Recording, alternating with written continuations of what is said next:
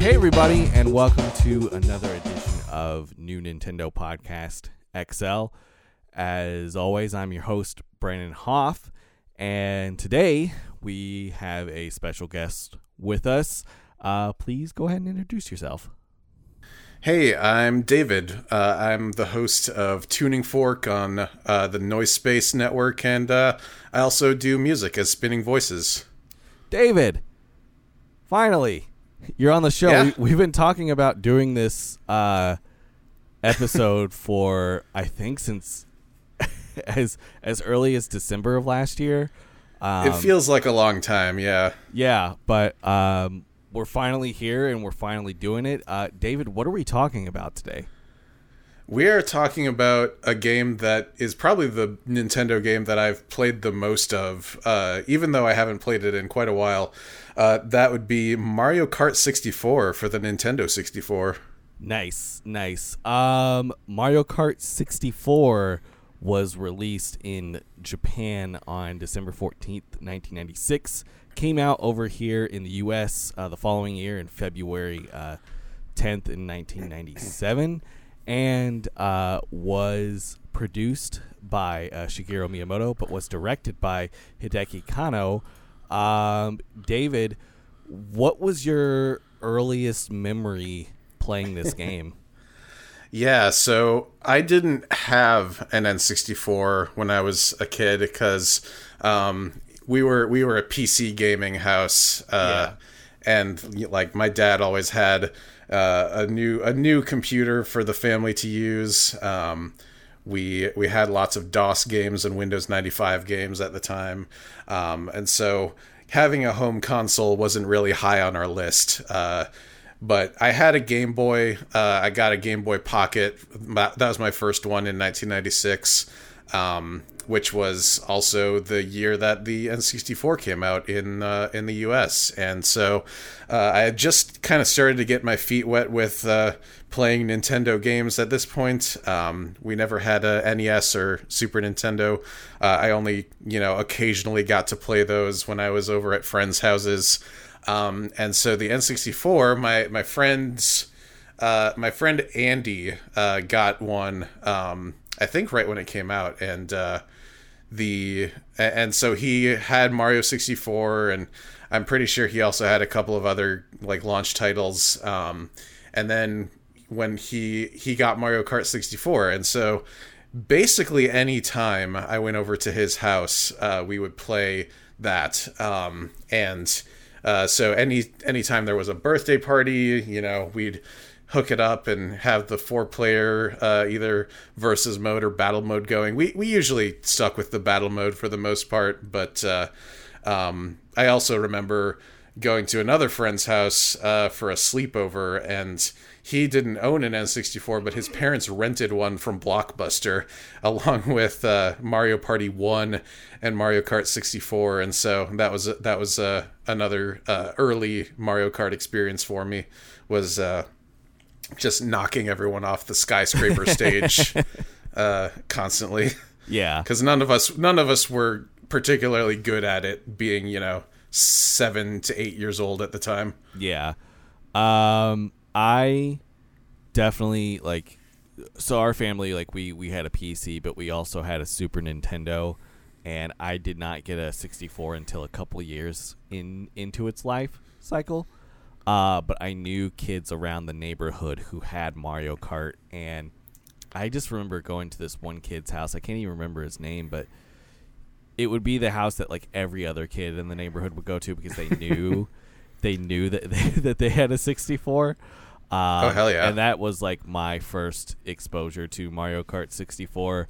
And then one of my friends that I became good buddies with over the years, hey Simon, he had a 64, and so we would play Mario Kart a lot, and that was sort of my earliest exposure was to that game. Was playing with just various neighborhood kids around because they had 64s and we didn't have one, which is fine, not a big deal. But so David, like when you found yourself playing this game, like do you have like a favorite character that you would pick, or I feel like I would almost always end up picking Toad, just because I felt like he was the fastest at the time. That may not be actually accurate, but it seemed like it was true. And I was pretty good. Like I was pulling maybe second or third place most of the time. Obviously, the N64 owner is the one who legally has to win. That's just how things work. Yeah. His house, his Nintendo. He's the one who gets to win. So I always pick Toad, and Toad is interesting on this game because they hadn't quite picked what Toad's voice was going to sound like yet. Yeah.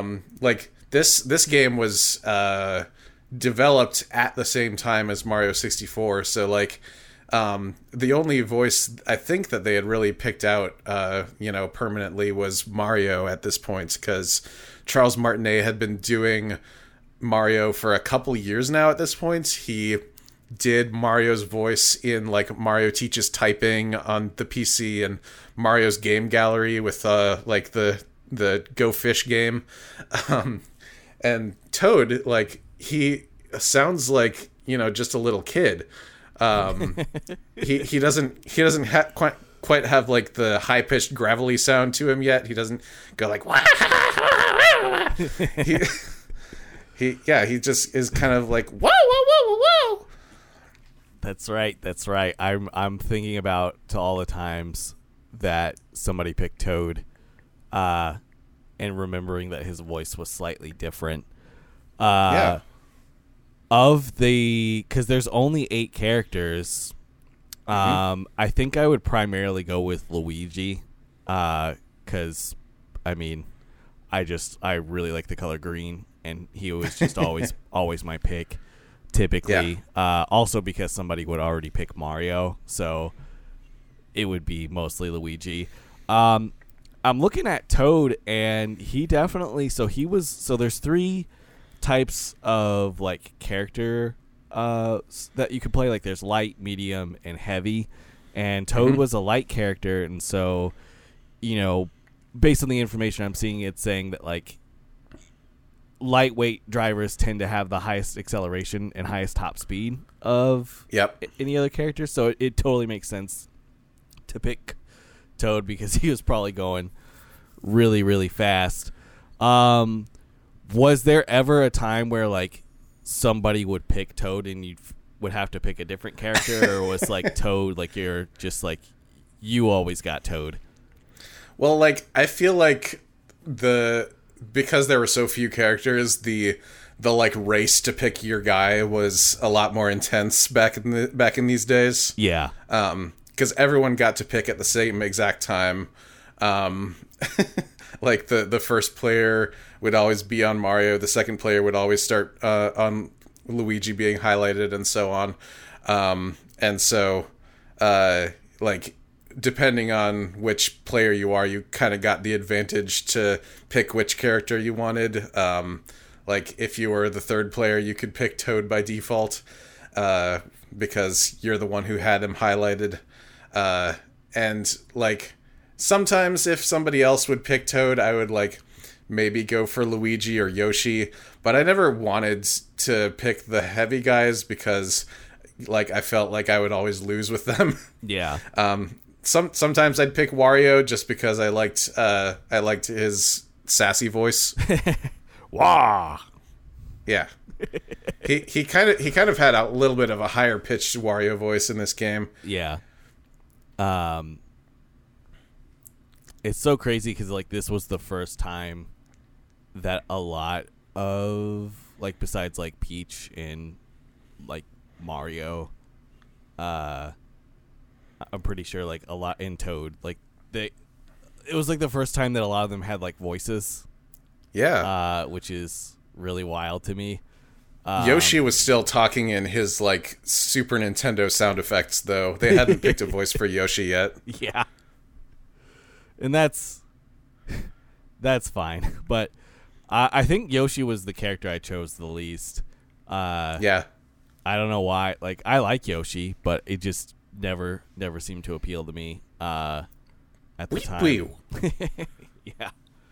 That was so this game has 4 modes. It has Grand Prix, which is sort of like the mainstay of any Mario Kart. It has Time Trial, which for those who don't know is basically you just race for the fastest time, and then like you can create ghosts to race against to sort of beat those times, and you would use a controller pack to save that ghost data.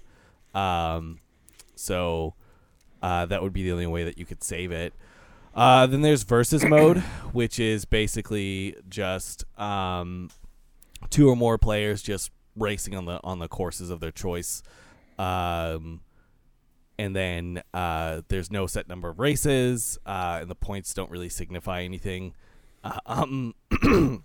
But one thing I do want to point out is it says, when 2 or more players are racing together, it says mini bomb carts appear on the courses. So like there's a chance to hit those. And then here's the final mode that they had was battle mode, which was for 2 or more players, which obviously like it's much better playing Hell yeah. With 4 people. Probably the mode that I played the most with people was battle mode. Like is that fair to say? Like do you feel like you played this more than like Grand Prix or like yeah versus? Yeah, I would say so. The battle mode was still having looked back a little bit on the Super Nintendo Mario Kart game, Super Mario Kart. The battle mode was still technically the same as that game. It was balloon battle, and there was specific battle courses for it. You weren't on the tracks. It was kind of more of an arena type thing. And I still remember the courses from this game for battle mode because I played all of them tons and tons of times. There's 4 of them. There was Big Donut, which is just a big circular one with lava in the middle, and a couple of walls to block to hide behind. There is Block Fort, which is 4 like colorful block fortresses type of thing with bridges between them. There's Double Deck, which is just like a vertically oriented area of like flat areas with ramps in between them, so you could be on the top level or the bottom level. And then there was Skyscraper, which is like, I think the smallest one, where you're on the top of a skyscraper and you can fall off either the edge of it, I think, or the middle of it. And falling off obviously causes you to lose a balloon. And I feel like that one was the most treacherous one because the course could kill you just as easily as your friends could. Yeah, I'm looking between the 4 courses, and it's like between Skyscraper or Big Donut. I think those were the 2 that are like the most like user error, like you could kill yourself. Yeah, not necessarily on purpose, but if you like drove into the middle or if you fell off the edge, then you would have a bad time. Sometimes I would, in battle mode, purposely off myself so that I could drive around as the bomb. Yeah, because if you were playing with more than 2 people, you would the first person who got out would turn into just a bomb on wheels, and you could drive around trying to chase people and blow them up. Yeah, and it was always fun. The only problem is you can only really do it once. Yeah. And then you're basically just driving around as a ghost, and that's really about it. But man, it would be so worth it to like have your friends like screaming as you're chasing them around as a bomb. Like I don't know, I really enjoyed that. I enjoyed like ambushing people and like waiting around corners for them. Oh yeah, definitely. Like, I did my fair share of screen looking back in the day. Well, I mean, that's the thing too, is like, you know, you're probably playing this on like CRT TVs. Oh, yeah. And like, unless you had a big screen, most of them were probably, you know, fairly normal size CRT televisions, and how like it would be so hard not to look at other people's screens sometimes.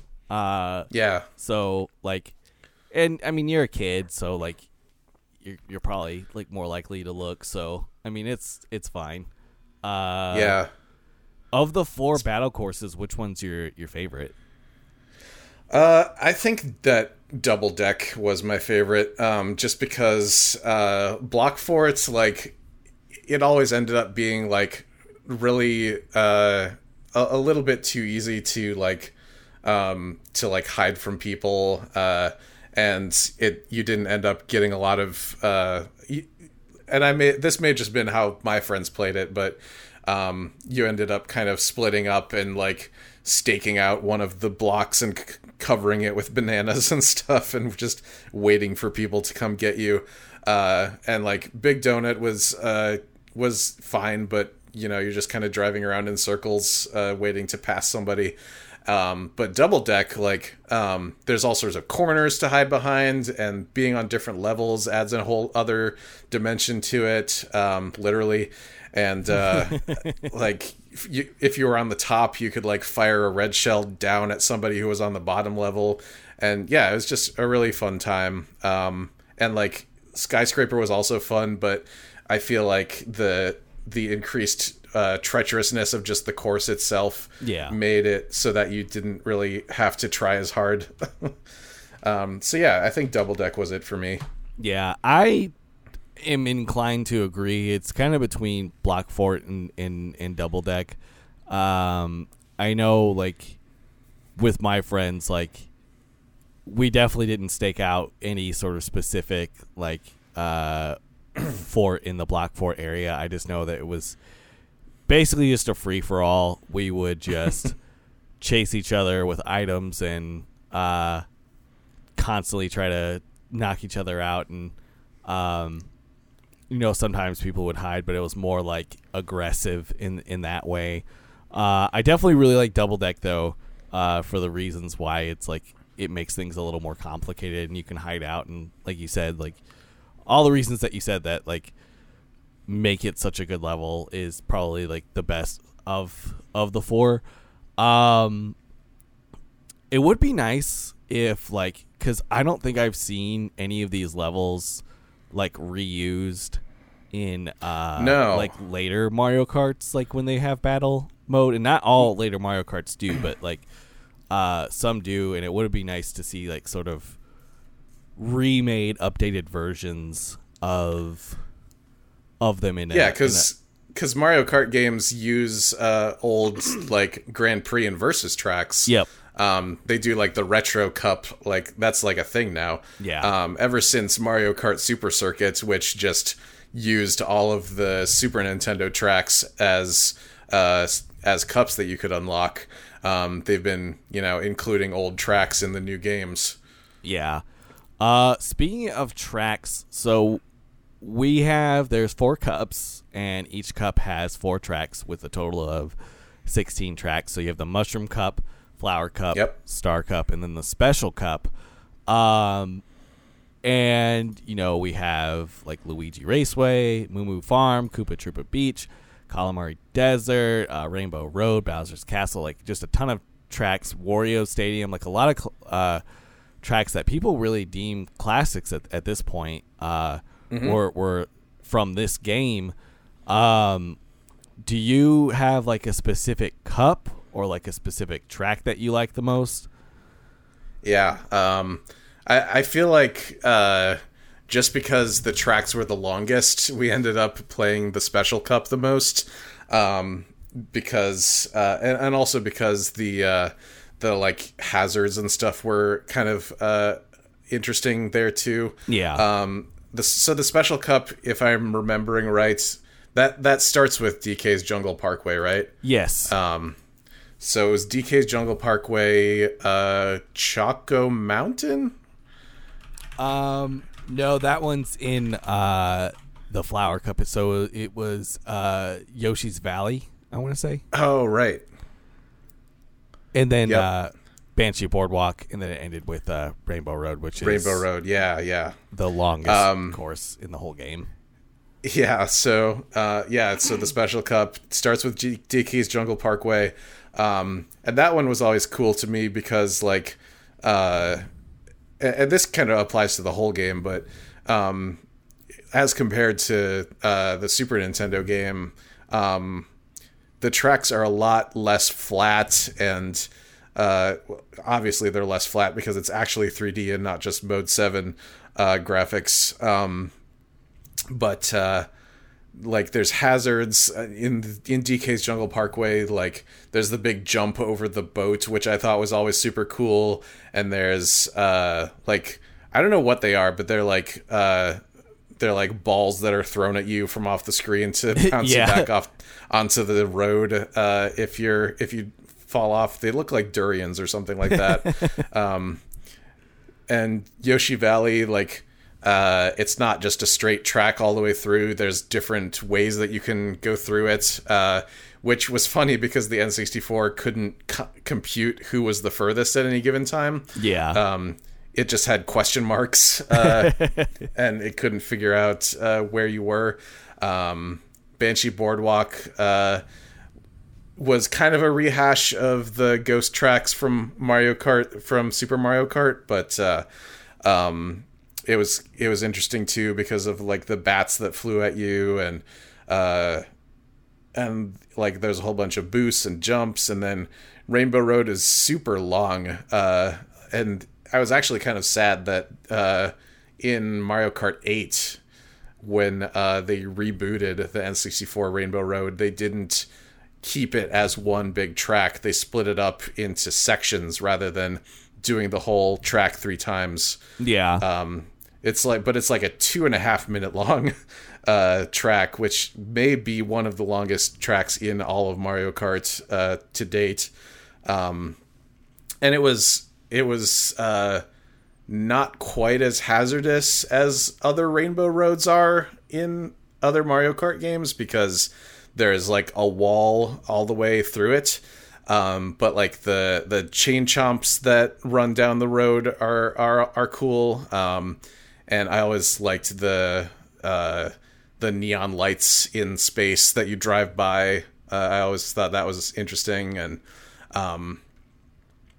so I think the Special Cup overall was my favorite from this game. It's definitely a really, really good cup, and like thinking about it now, like I think this particular like Rainbow Road really sort of like set the standard for like all future Rainbow Roads within the Mario Kart like franchise. And yeah, I'm inclined to agree because like when it comes to like the fact that instead of doing it 3 times, it's just sectioned off in Mario Kart 8. It looks better in Mario Kart 8, but it doesn't have that feel to it. It doesn't feel as huge as it once did. Yeah. I really like Toad's Turnpike. I thought was really interesting. Oh yeah. It was like with all like the trucks and stuff and like stuff that you could hit, and it would just make it this really anxiety inducing. Oh yeah, it was mayhem. Yeah. But definitely one of my favorite races was on that track, and then I really like Wario Stadium as well. And so God, like, it's nice to like see some of these like come back in later like iterations of Mario Kart. I have a story about Wario Stadium actually. My friend Matt, who I grew up with, we played Mario Kart 64 well into our teens together, because he kept his N64 for a very long time, and nice. He eventually figured out that in Wario Stadium, that's like one of the tracks where you can like be the meanest to your opponent, if you're like looking at their screen, because it has a jump in the middle that actually goes over a different part of the track. Yeah. And so if you manage to like strike somebody with lightning as they're going over that jump, they lose like half the track worth of distance. And so they end up being like almost like 40 seconds behind you in that case. Oh no. And so he would do that to me every single time, and I'd always be so mad. That is a real, I feel like this also like particularly like even more so than Super Mario Kart like really started like the use of items like became more intense. Like you said, like with the like, you know, using the lightning bolt, and like this was also the introduction of the blue shell, the spiny shell, which would always target first place and take. And I think in this game it would hit everybody else as it went past too if they were in the way. Yes. Because it stayed on the ground. Yeah, so it was a hazard pretty much to everybody, but especially to first place. And and the you got hit animation in this game is just so long. Like it shaves off probably 4 or 5 seconds every single time you get hit by something. Yeah, and if you're like racing against your friends and stuff, and like they're just gonna keep going, and it's really hard for you to, you know, get back up once you got. I feel like in later games it's not as bad, like getting hit by the spiny shell. Like you get hit, but then you're kind of able to kind of just get right back into it. And even in like Mario Kart 8, with the horn, now you're able to like block it. But no, I feel like it was like if you got hit in Mario Kart 64, you're basically like you're done. Like you're at a very, very solid disadvantage. Yeah, like it'd be a really hard recovery from that.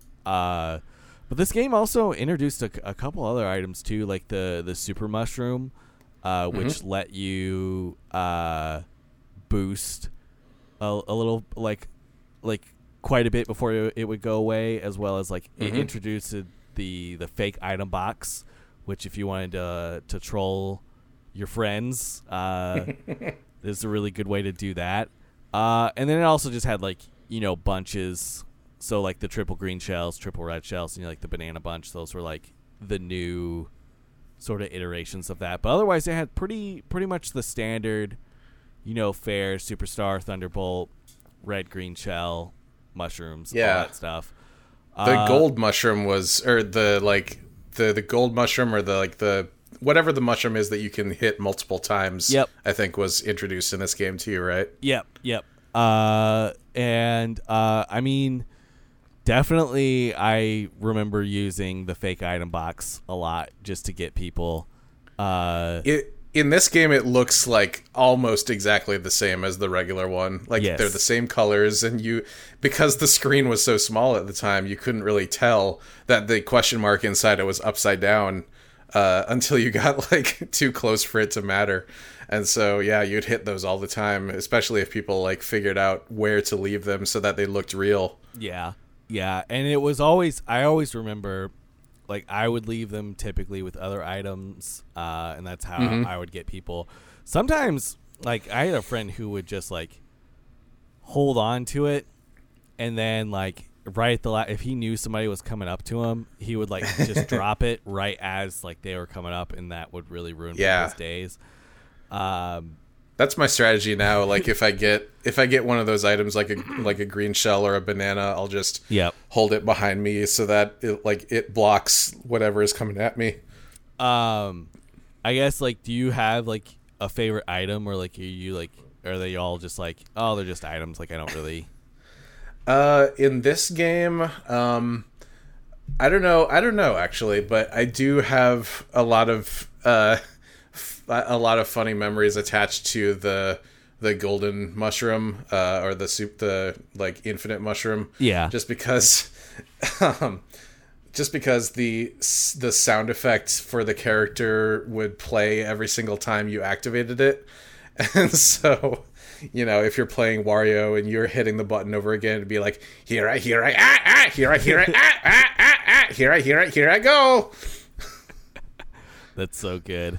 That's so good. The sound design in this game too is also really good. Like, do you have any like specific like soundtrack? Like, are there any like songs that you like think about a lot? Like when you think about this game?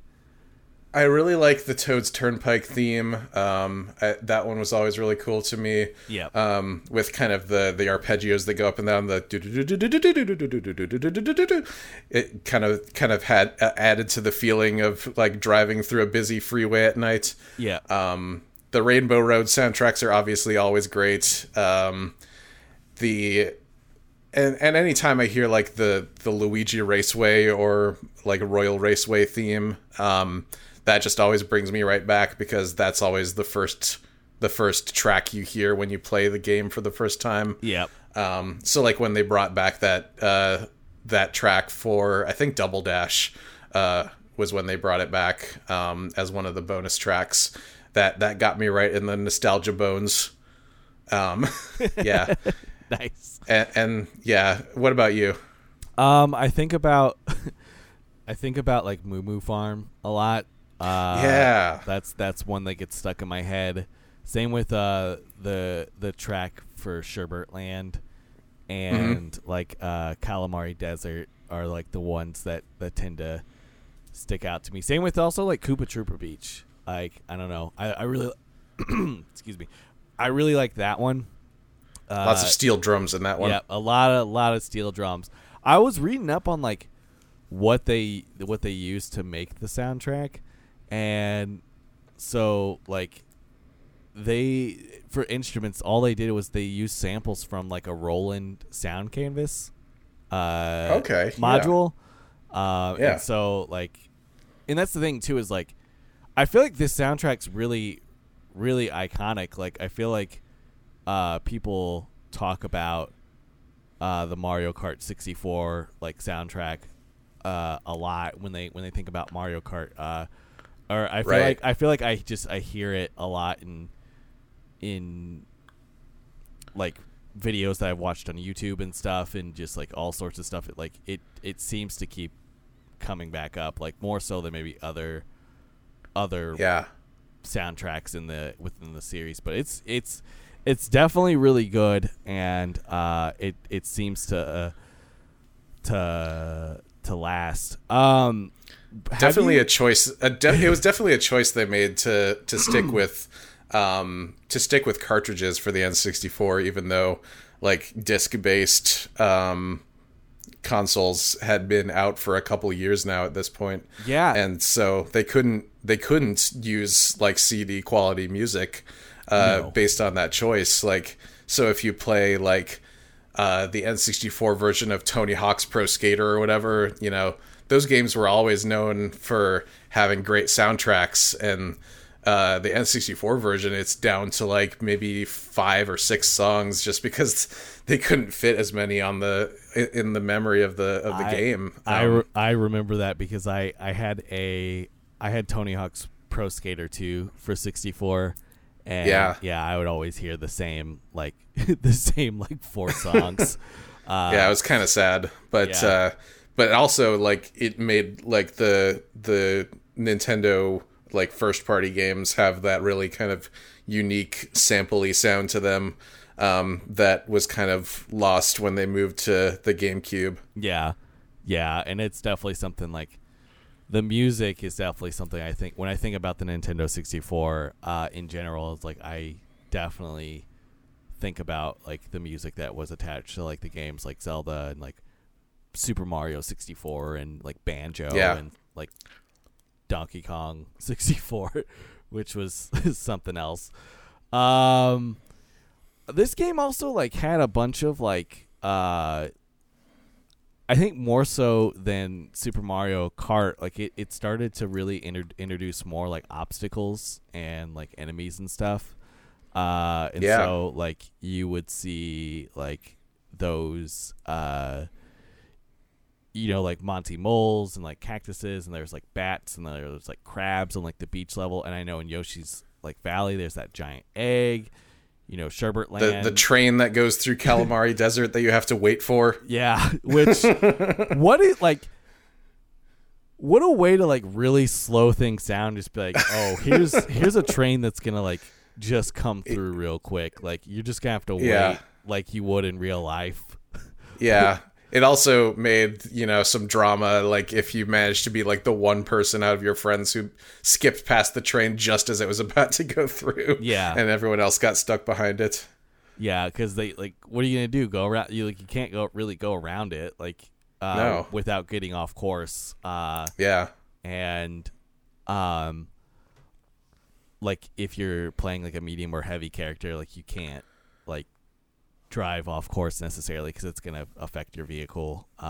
You'll get stuck real quick. Yeah. So, and then like so many like I feel like more so than Super Mario Kart, like this is like when it definitely like things got real because of like like you said, like the chain chomps on like Rainbow Road and stuff, and like never mind the fact that you have your friends like trying to like throw items and stuff at you. You also have like all these added obstacles. Like the one that I think about the most is like the giant egg in Yoshi Valley. Yeah because if you're unfortunate to get hit by that, then it'd be kind of like getting hit with the blue shell, because then it would knock you back a little bit, and you would have just have a kind of a bad time in regards. There was an animation for some of the things in this game where you like would get flattened by something. Yes. And like you would slowly drift down to the ground like a piece of paper, and you just have to sit there and wait for it. Yeah. So like I think maybe the egg did that, and I know that the thwomps in Bowser's Castle did that. Mm-hmm. They would flatten you in that way, and that was always super annoying. Yeah. And that's the thing too, is like the recovery time would just be abysmal. So that's why it's like you wouldn't be able to really if you're in first place and it knocked you back a couple places, you'd have a really hard time trying to catch up. You'd have to pray for some good items. So when was the last time you've played this game? Like, you said it's been a while? Like, it's been a couple years. I have it on Virtual Console for the Wii U. Okay. And so I introduced the game to a couple of friends of mine who were born after the N64 came out. And so they didn't grow up playing it the same way that I did, but the battle mode still like translates super well to people who are younger. Like the courses themselves aren't as good compared to later Mario Kart games anymore. Like they're not quite as exciting, and it seems like not as much is happening. So like now when you go back to Super Mario Kart, it seems like nothing is happening. Yeah. You're just driving. But yeah, like the battle mode's still super solid. And I still really like it. It looks like shit on modern TVs though. Yeah, it's really bad. But like I remember like when I first saw this game, like because the characters were sprites, I didn't know that at the time, because you couldn't really tell on the TVs at the time. But this game like was the most like awesome looking game I'd ever seen. Like the characters were so smooth and realistic, and like Toad's head is perfectly round. I don't know how they managed to do that. But yeah. Yeah, I was gonna say, because I wanted to talk about sort of like the aging of this game, and like I it's been a while for me too, but I remember one of the last times I played it, I was over at my cousin's house, and they had a 64, hooked up to like a bigger flat screen TV, and you can put it in like the aspect ratio, but that's only going to help it so far. And like it's unfortunate, like unless you have a CRT TV, that a lot of games from this era are,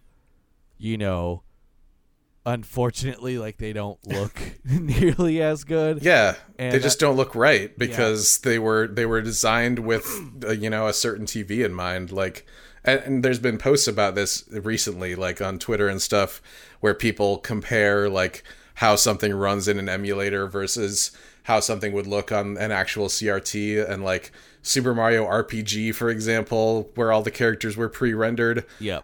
Like that looks really bad in an emulator, but they look almost like 3D models if you're playing on an old blurry CRT where the pixels where the pixels blur together like that. Yeah.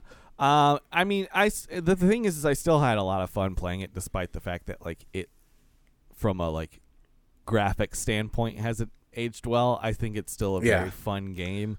One game that I hear people play a lot is Cario Mart, where they have to you have your alcoholic beverage of choice, and you have to finish the beverage before you finish the race. And if you so you have to drive, obviously, right? Yeah. But if you want to take a drink, you have to stop. So like the incentive is to like drink it as quickly as you can and then like finish the race. But like it's a fun drinking game, but like it can get pretty wily, because like you have to decide, do I want to try to get as far ahead in the race as I can before I do my drink, or should I do my drink now? Just down it immediately at the start of the race and just sit there. Yeah. So there is some strategy to it, but I don't know, that's a game I hear a lot about, and like I've played once or twice, and it's fun. And also like this was the first game with Donkey Kong in it, because the other one had Donkey Kong Jr. Which I thought was... What's funny, though, is, like, so Donkey Kong's noises were, like, these, like, monkey, like, ape noises, were they, right? Like, he didn't have, like, a voice. Yeah, anything. No, I think it was just kind of Yoshi style. They just sampled... They just sampled some ape noises and put them in different orders for all of his sounds. Yeah. And to me, like, I'm thinking about it right now, it was extremely, extremely funny to me, because like that's not like, I don't know, that's not even like how he sounded in like DK64. Like he actually had like a voice. And so that game came out like the next year after this, right? Yeah, I want to say like 98, 99, around there, roughly. So not too much after, although they wanted you to use that expansion pack. Which, by the way, I think by Super Smash Brothers, he definitely had like an actual voice actor. Oh yeah, definitely. Because I can't imagine like if they just reused those like those monkey like ape samples for that game. Yeah. Like just what he would sound like. I don't know, man. Bowser was similar. Like they just kind of had a couple of roar sound effects, and he didn't have anything that he actually said. It was just like rah, which is really, really good. And I think like even like Peach didn't have much to say either. I think it was more like I don't even remember if she had any like key phrases or anything. She said, "Yeah, Peachy's got it." That's so good. Yeah, but like I feel like this Mario Kart more than anything really set the tone for how future Mario Karts would be. And I think like its legacy like holds up in that regard because like this was the first like 3D Mario Kart battle courses, and it had like battle, like it was more like a little more thought out, and it started some mainstays like the Spiny Shell, and like I don't know, like it's people really like this Mario Kart. Like I'm looking at like from a critical standpoint, like when it came out, like most people gave it like roughly like a 9 or an 8 out of 10. Although somebody from GameStop gave it a 6.4, which is like crazy to me. So, and they said if you own a Nintendo 64, you're probably going to buy this game whether or not you read or heed this review. After all, there aren't really a lot of N64 games to choose from, and it is a Mario title. N64 has no games. Yeah, which is funny to me to think like that was like at the time, like that was the notion of, at least for this reviewer, because like that's not, I mean, when Mario Kart 64 came out, there was maybe not a lot of games, but there were plenty that you could still choose and play from. How do you feel like, now that I think about, like, there was another racing game, so like Diddy Kong Racing came out roughly, but that one just doesn't seem to hold up as well as this one. Like, did you ever play Diddy Kong Racing? I didn't, and I never played like I didn't really play any other like mascot based racing games. Like I never played Crash Team Racing or Sonic R or any of those. It's pretty much just Mario Kart. Yeah, what do you like? Because that's the thing. Like, I know so many people, and like Mario Kart's one of the like best selling like games of all time. Like in general. Like as a franchise, like what do you think it is about Mario Kart that like gets people so hyped up? Like why do you like? Yeah. Why do people gravitate towards that more than like any other like racing game? Yeah, like obviously the characters I think have something to do with it, just because Nintendo has put so much time and energy into making these like the iconic characters of their company, not just of like a series or anything. Like nobody says like, oh, Crash Bandicoot is like the character that's representative of Sony or anything like that. It's like Mario equals Nintendo, and if you have a Nintendo console, you have the Mario games. Yeah. And also I think just the loop of like the item boxes is always really fun. Like there's that element of kind of random chaos that goes into it, where even if your friend who is like super super good at just the main mechanics of the game, like the driving and turning and stuff, they won't always win, just because there's that element of randomness to it that I think really kind of sets it apart. Yeah. I definitely like.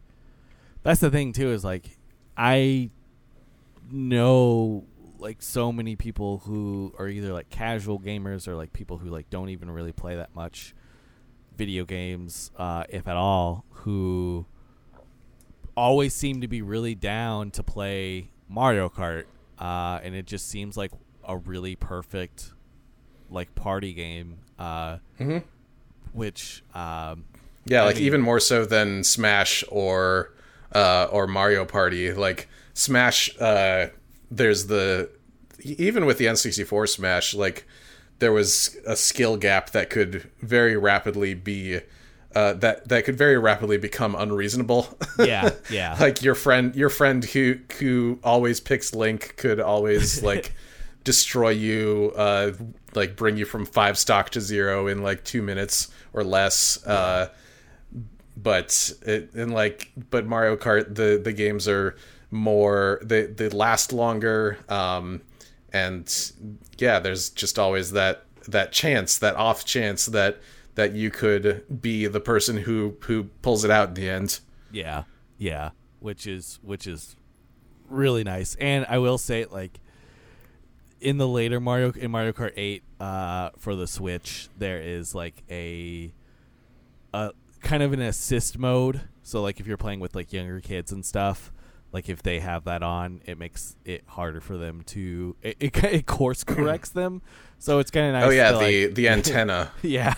So yeah. Like, so they're not able to fall off the track, which is nice. Yeah. For them. And like I like to call it the little brother mode, but it's it's a nice thing to have, especially if you're playing with younger players, so that they don't necessarily feel like you're just beating them outright. Yeah, exactly. But yeah, I mean, what like did we cover everything that you wanted to talk about for Mario Kart 64? Did we miss anything, or did you play a lot of the time trials mode when you were a kid? I did not. I think in terms of like modes, that is usually the one that I play the least. Yeah, me too. Like I was never really all that interested in like finishing a game fast or speedrunning or anything like that. Yeah. Like obviously speedrunning wasn't really a term back then, but one thing about the time trials mode in this game is that the data, the ghost data would just not save if you hit one of the hazards in the course. Like you would like if you're on Rainbow Road, you hit one of the chain chomps, and then a message would immediately show up that said race data cannot be saved for ghost. And so you're like, well, I guess this run is just dead now, so I guess I'll have to restart. That's wild to me. Like, I mean, I get it, because like they don't want you to set it up and be like, you create this ghost and then you're able to easily beat it. Like, so I get it, but at the same time, like, come on now. Like, just... Yeah. The controller pack on the N64 is just such a weird thing, too. Like, because I don't know if it was like a cost-saving thing, because, you know, the cartridges have the ability to have built-in save RAM. So, like, you don't have to save things to the controller pack if the cartridge is built with the save RAM in it. But like for certain games for the N64, like I remember the 2000 Spider-Man game, the Neversoft one, you couldn't save unless you had a controller pack, and that was just such an odd hardware thing to me with the N64. And like the Rumble pack always was like, this is the thing I want to have in my controller. Yeah. I don't want to have a thing that's hogging up the Rumble pack port when I could have my controller be shaking and shimmying around. I highly agree with that. Like, it's unfortunate. Like, I had to. So I got an N64 for Christmas, and I was able to get one of my favorite games, Mystical Ninja 64, starring Goemon. I love that game, but you need a controller pack. So I had to buy a controller pack just so that it could save. And it's so weird because it's like not like you said, like there's probably plenty of space within the cartridge to save the game, but I needed a controller pack. And I remember I used to rent that game as a kid, and we didn't have a controller pack. So what I would do is if my like sister wanted to watch TV, and ultimately like this is what sucked, is I'd have to I would leave the 64 on just so that I can like continue my progress. Yeah. Otherwise, like the only problem is like it would cause the TV to like be fuzzy because the system was on. Yeah, the interference was messing with it. Yeah, the interference was messing with it, so I end up with having to like turn it off. But yeah, it's so weird because like the Super Nintendo didn't have anything like that. No. Like all the games where you could save, it was just right on the cartridge. And like, you know, there was only a couple of games where you could actually save on the NES, but that's a system where, you know, in order to beat the game in more than one day, like you said, you just have to leave the console on, and you know, you would leave it on the end screen until you invited your friends over and be like, hey, look, it's Mario sleeping. I beat Super Mario Brothers 2. It says the end in cursive next to his face. That means I beat it. Yeah. Oh man, just I feel like if you haven't played Mario Kart 64 and you've played the other ones and you want to like, I think it's worth like visiting just to see like kind of what the sort of like where the game came from, essentially. It'd be nice if Nintendo let you play it. Oh yeah, there is right now there's absolutely no easy way to play this game unless you have a 64. You have to have a Wii. You have to have a Wii U, or you have to have a Wii that already had it downloaded before the eShop went down. Yep, which is extremely unfortunate. I'm really hoping that Nintendo can like just give me, and this is what I was saying on the episode that I had Will on, was just like there's no easy way right now to play basically anything that's not 64, GameCube, or Wii that isn't already like remade on the Switch, like, which is extremely unfortunate. So but if you have access to Mario Kart 64, I highly encourage that you play it or at least check it out just to like get the history of it. And you can like kind of see, I think the best mode obviously is going to be battle mode of any of the other modes like in the game. Like that's the one that seems to hold up the most, and it's just also always super fun to play. But yeah, that's essentially Mario Kart 64. So David, thank you so much for coming on to New Nintendo Podcast XL. I'm glad that we were able to finally do this, as you've had me on 2 of your podcasts now. So yeah, it's nice talking to somebody who is basically exactly the same age as me about Nintendo games, because everyone I feel like has different Nintendo experiences that are very tied to like the years that they grew up. And so like, you know, everyone who's younger, who's a little bit younger than us, they mainly remember GameCube.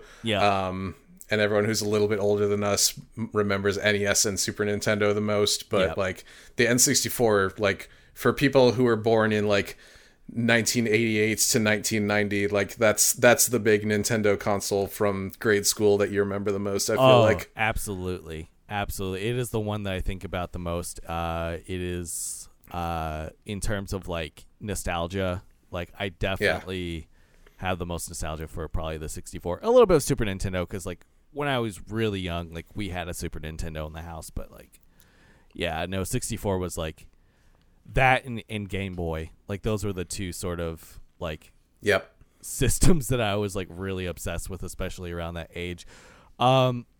David, if people want to find you and find your work, where can they find you? Yeah, so I'm on Twitter, unfortunately, as we all are these days, at Dave's with 3 V's. That's where I post mainly, as well as that being the Twitter for my music, which is Spinning Voices. You can find my synth pop chiptune music at spinningvoices.bandcamp.com. I'm just about to announce a new thing tomorrow, actually.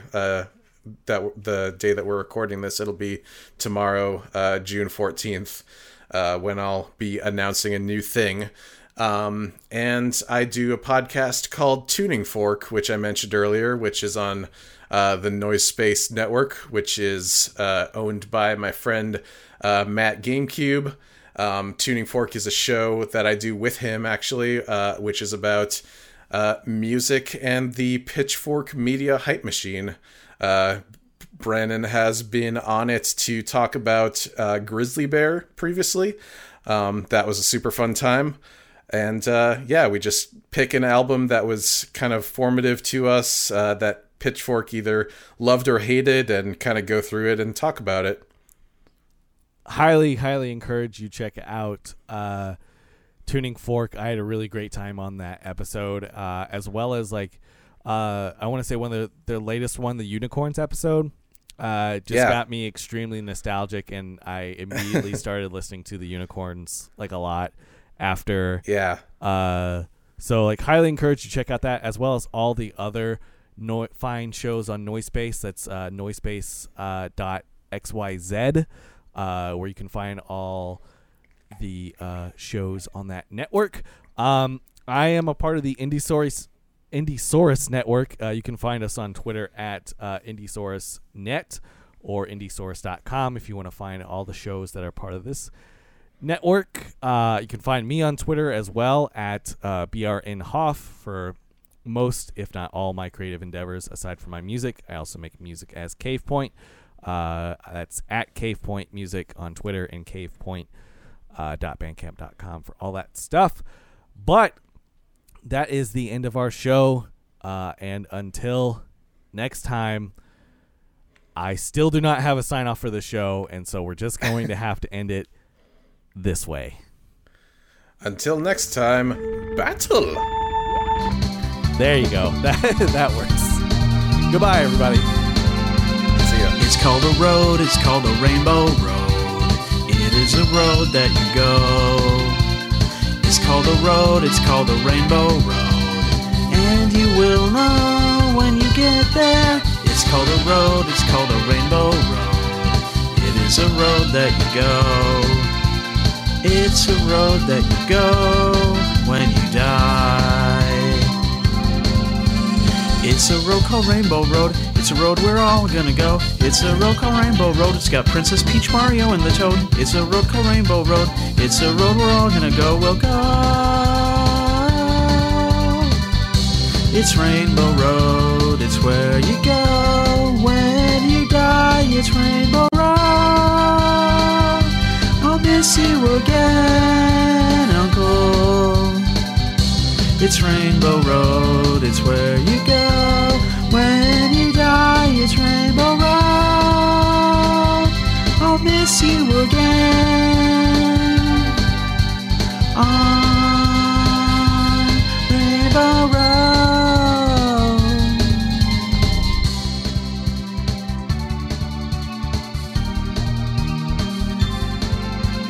It's called a road. It's called a Rainbow Road.